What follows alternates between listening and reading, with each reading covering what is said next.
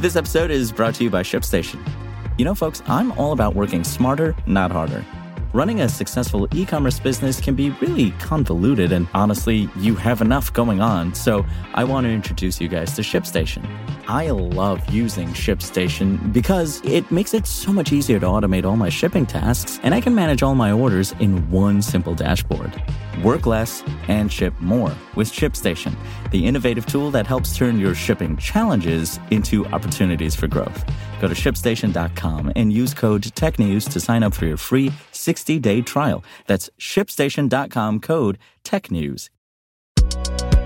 This is Engadget. Here's what's happening in the world of technology.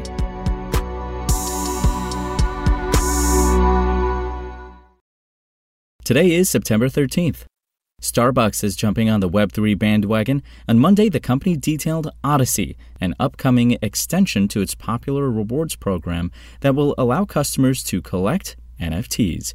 You can probably guess where this is going. Every NFT will have a points value based on its rarity, and as you earn more tokens, you will unlock new experiential rewards. Those could include a virtual espresso martini making, an invite to events at Starbucks Reserve Roasteries, and a trip to Costa Rica to visit one of the company's coffee suppliers.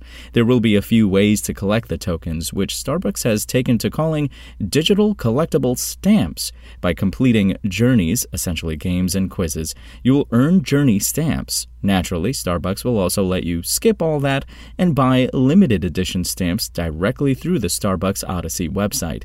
You won't even need any cryptocurrency in that case, with the company accepting credit cards.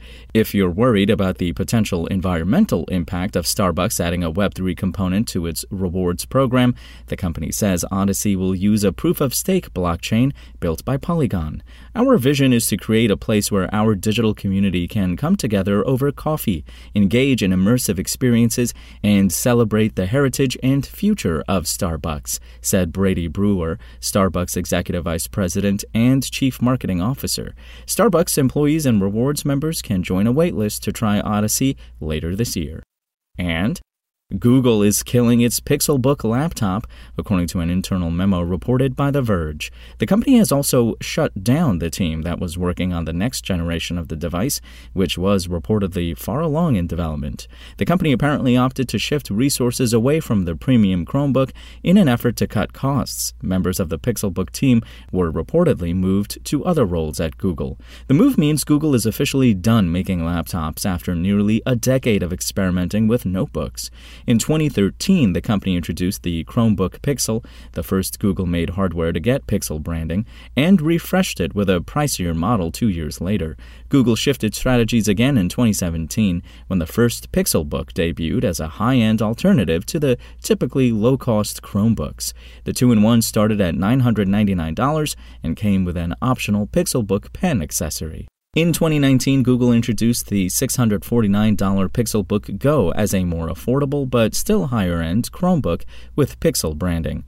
Though the Pixel-branded Chromebooks were meant to show off just how much was possible when Chrome OS was combined with more premium hardware, the devices never seemed to be as popular as the cheaper alternatives that have long dominated classrooms, particularly during the pandemic. Google didn't immediately respond to a request for comment.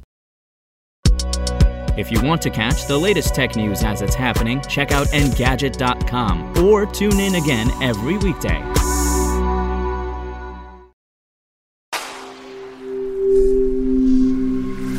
Spoken Layer.